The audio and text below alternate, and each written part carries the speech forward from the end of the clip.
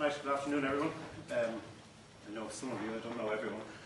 Tracy asked me to talk about Fingal's story with open data, and I suppose I'm making the assumption that most people know what open data is. In a lot of cases I actually start off with a description of what open data is, but I'm going to give the story of Fingal and then talk about some of the challenges that public sector bodies face in releasing data. So Fingal was established in 1994 with the breakup of Dublin County Council. South Dublin County Council and Dunleer Down County Council were also formed at the same time. So we're a relatively young council. We're now the third largest local authority in the country by population after Dublin City and Cork County. The youngest profile population in the country and the fastest growing over the past three censuses combined. We had a particular problem when Fingal was formed because this new administrative entity and new geographical entity didn't exist before, so trying to get data about Fingal, you just couldn't.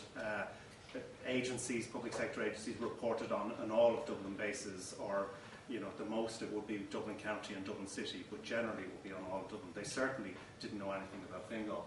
So that presented a challenge for us. How are we going to plan for services if we couldn't get data about all of those other services, such as health, social protection, etc., etc.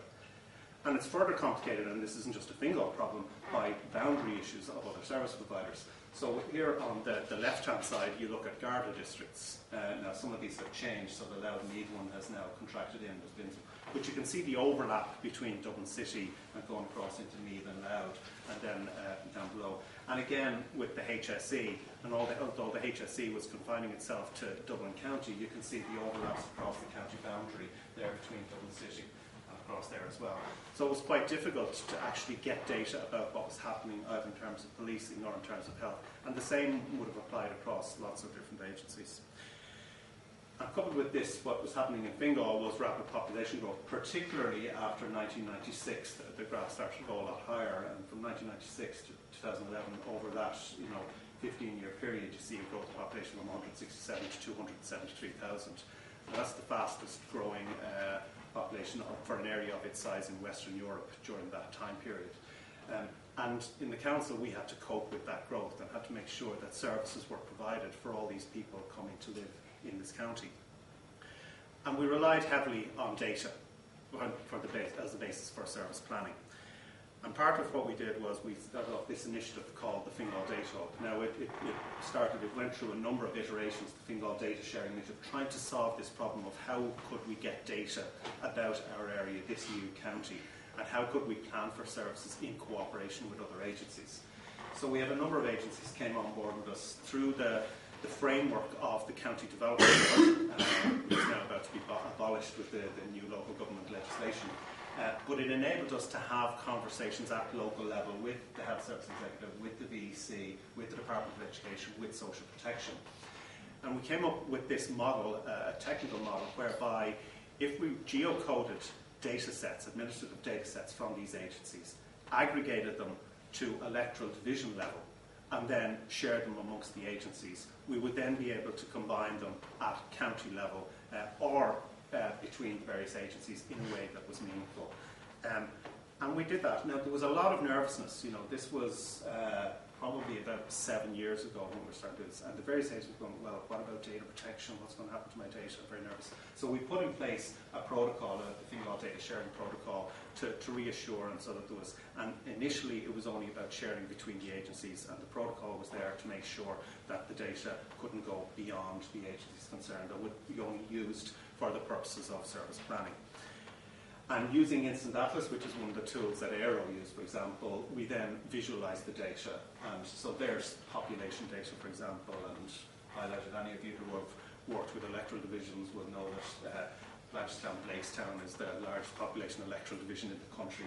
32,000 in 2006, 36,000 at the time of the last census. And that's why we needed small areas. How do you plan for an electoral division that has a larger population than the county of Leitrim? So this is what the interface looked like. And then once we had published this, and once it was shared between the different agencies, suddenly they realised, actually, there's no problem here. This is fine. There's no risk. And they agreed that the data would be opened up. and we make it available to the public to access this site, the Fingal data site. Following on from that, that brought us to a point where we became aware of the open data movement. And effectively, we were kind of on the cusp of it, but we became aware of this concept of releasing the data in its raw form, in machine-readable form, for reuse by others, for whatever purpose. So we decided to build Fingal Open Data. And as Rob said earlier, we were the first government body in the country to build an open data website. So you can go on to data.fingal.ie. We started with about 60 data sets, and now we're up to over 200 data sets published on the website. We have, there are a number of different categories that we publish data under, 8 different categories that we looked internationally at different methods of categorizing data. You can see there along the top CSV, XML, RDF, KML. We tried to stick as much as possible to open data formats and machine learning formats. We blog about the things that we do.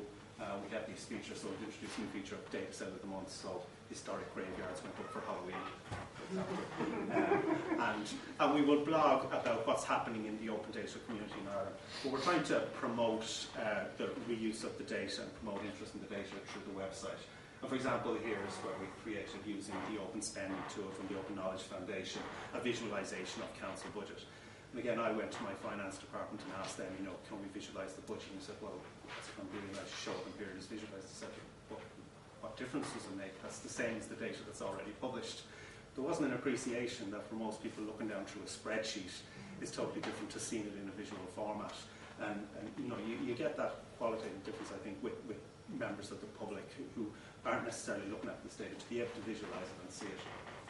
So that's the website. And I suppose one of the things that happened when it's 3 years ago, it's 3 years ago around now, it will be around this time 3 years ago that we launched this website. And we kind of adopted this view of, once we build it and they'll come, field of dreams type thing, but of course nothing happened.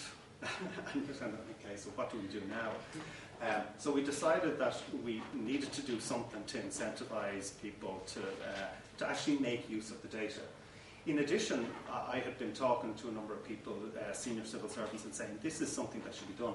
Because another motivation in this for us was that we had been trying to get data from other agencies and hadn't been able to find it. And when we did find it eventually, it was in PDF. And we wanted to say, okay, we can't give out about others not doing it if we're not doing it ourselves. And we wanted to promote the concept of others actually releasing open data, other public sector bodies. But when I said it to people, they said, well, what has anybody done with the data? Has anybody made anything with the data yet? And at the time, nobody had. So we ran a competition called Apps for Fingal at the end of 2011, start of 2012. We got sponsorship from local companies. We had a number of categories: community, enterprise, tourism. We based those categories on what were priorities for Fingal County Council at the time. And we had student and ideas categories as well. And the ideas were basically that people who weren't technical could just come up with ideas for apps that could be created. And 22 apps were built. The condition of the apps as part of the competition was they had to be working apps, they had to be functioning. And we were delighted because it came just after Apps for Germany that I think had 20 apps or something for the entire country, so we were delighted with that. And I think Peter was entered one of them, for example. I was going to show you one up here on the screen here. You didn't win. What? You didn't win. And it was, from that point of view, it was successful because now we had a demonstrator. We could show people this is what can happen, and that was the whole intention of doing this. This is what can happen if you release the data. Good things can be built with the data. So following on from that, a year later, Dublinked was created. And Dublinked is a Dublin region initiative, so it's the 4 Dublin local authorities coming together, along with NUI Maynooth, so a partnership between the 3 of them, and using an IBM platform behind it to release data. But the releasing of the data isn't the important thing in Dublinked. What Dublinked is about is data-driven innovation. So looking at problems that are facing the Dublin region and how can those problems be addressed through innovative solution.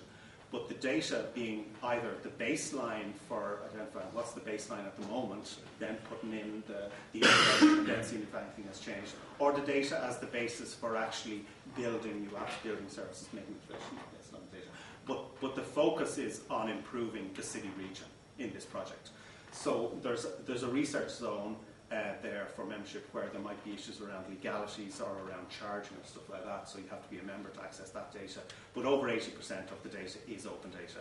Now, it's not all necessarily in open data formats, because we haven't been precious about that, because again, the focus is on getting the data and looking at the problems and seeing can the problem be solved. And with Dublinked, as well as releasing the data, events are run. So there are regular events on different themes. So if you go on to dublinked.ie, you can register for to get on the mailing list. Mary is here, who looks after the whole thing. Actually, we've just come from a technical meeting of Dublinked, so a number of the people involved in the Dublinked project are in the room at the moment. And there's over 280 data sets from the Dublin region published on the Dublinked website. And interestingly enough, earlier this year, we did a survey of different local authorities around the country. Fingal County Council did, and at the time we thought that Fingal Open Data and Dublinked were it. But actually, 5 other local authorities, unbeknownst to us, have open data websites. Now, there isn't a whole heap of data on them, but there is data there. They've taken the initiative and they've gone and published them. So you can see that we have Clare, Limerick, Sligo, Roscommon and Galway are publishing data on their websites, which is great. And there is an appetite, certainly in local government, because I've been speaking to my own colleagues and peers in local government to release this data. And I'll get back to some of the issues around why this isn't happening or hasn't happened to date. But that's great to see that that's happening around the country. I wasn't going to say, I was going to leave it at that in terms of the update, but I will point out that at national level, it is government policy now. It wasn't when we started, and we did all of this under the Reuse of Public Sector Information Directive. That gave us our legitimacy to release the data. But it wasn't government policy at the time to pursue an open data policy.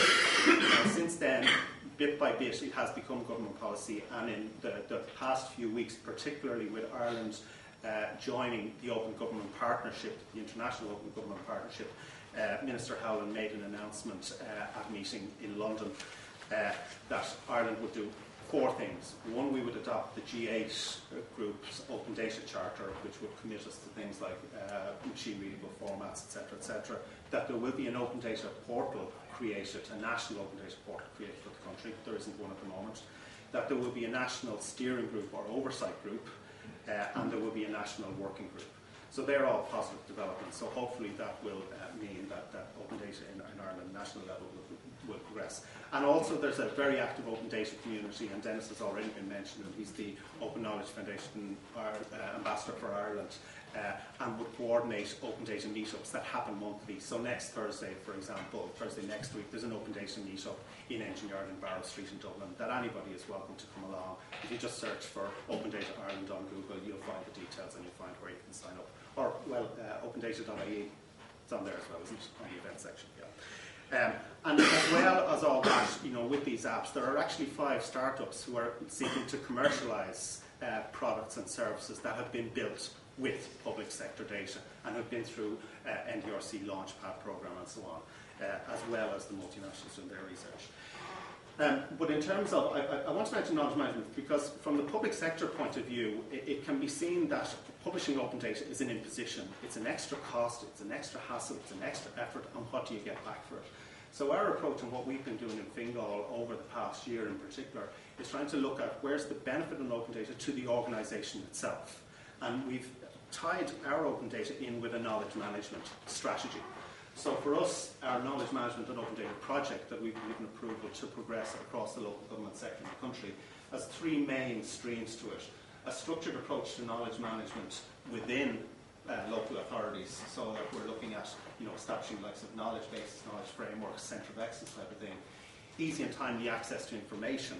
So one of the things that we found in the survey that we sent around within the sector for all local governments is there is a substantial cost to government in looking for its own data from different departments within local authorities, from different public sector agencies. Just the time spent moving data around is a cost.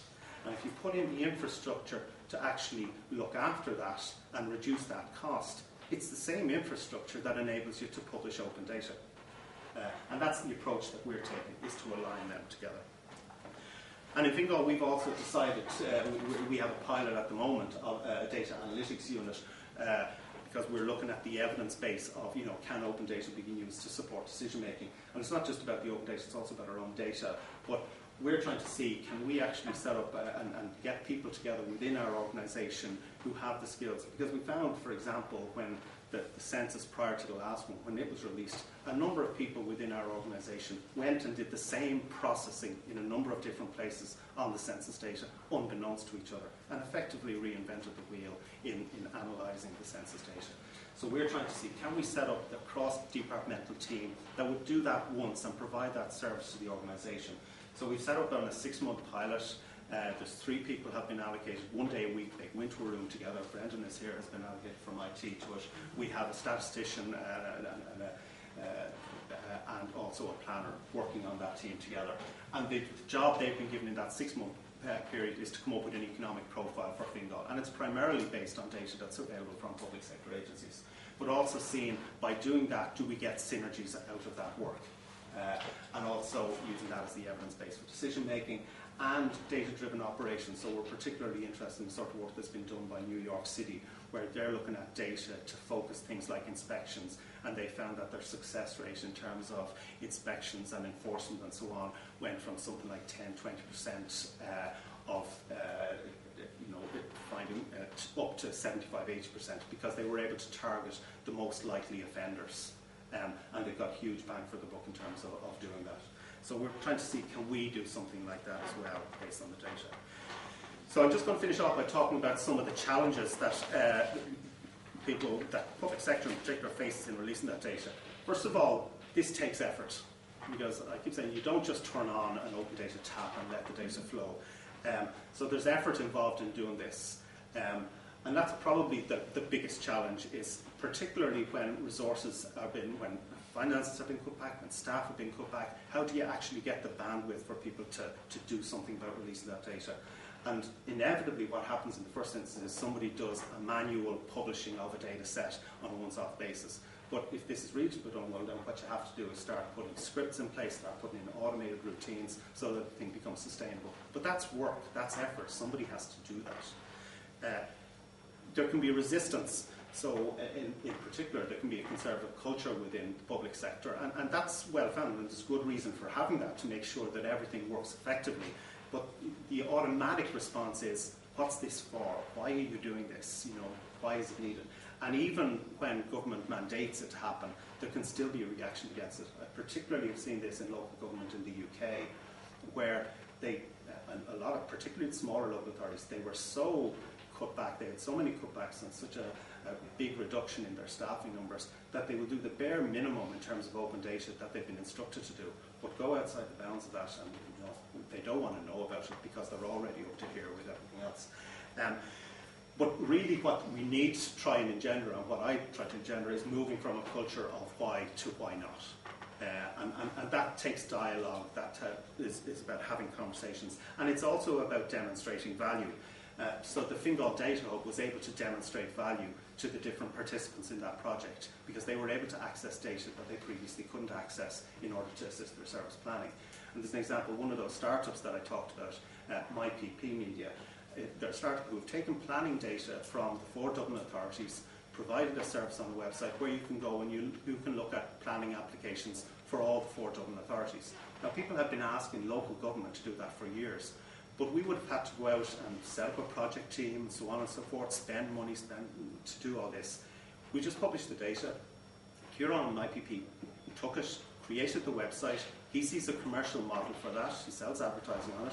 He now has an office in Palo Alto, employing 5 people. His market isn't Ireland, it's the States. But there's a situation where there's a commercial model for that service, and the public sector hasn't had to spend a penny in getting that service up and running.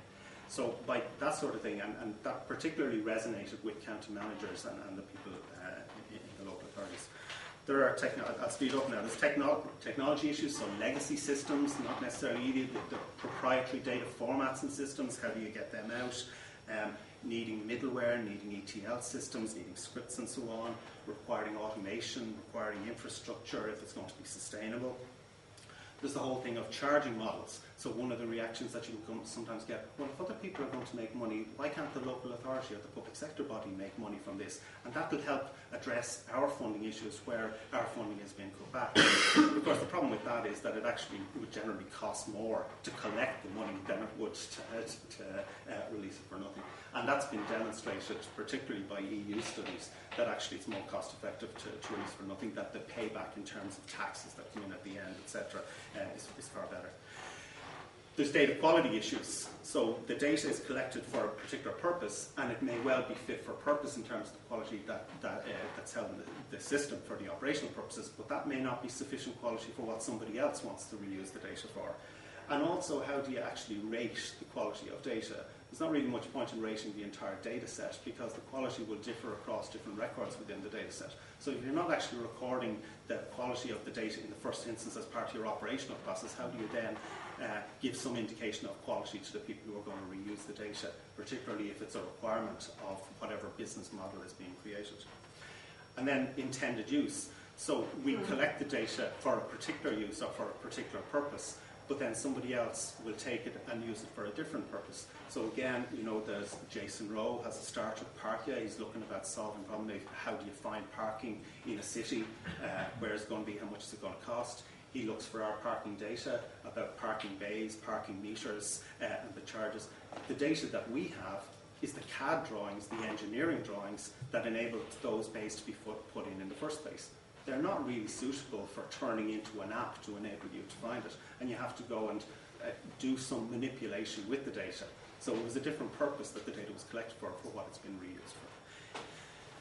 And then there's the whole thing of what do we do? So, okay, I'm all up for this open data thing. What do I do? There are steps that have to be taken. Show me some standards. Show me what formats I should put my data sets in. Show me a book. Show me some guidelines. I often get that as well. Do we need to buy software, etc., etc. But ultimately, open data is made a lot easier if there is buy-in. From my point of view, the county manager at the outset bought in and said, yes, this is something we should do. And that made life so much easier. And if you have buy-in from the top and a vision for what this, or at least an appreciation of what the potential benefits are, that makes it so much easier. And that just eases the path to the release of data. So that's our story. That's the challenges. The presentation is up on SlideShare. You can get it at that address if you want to look at it later. Thank you.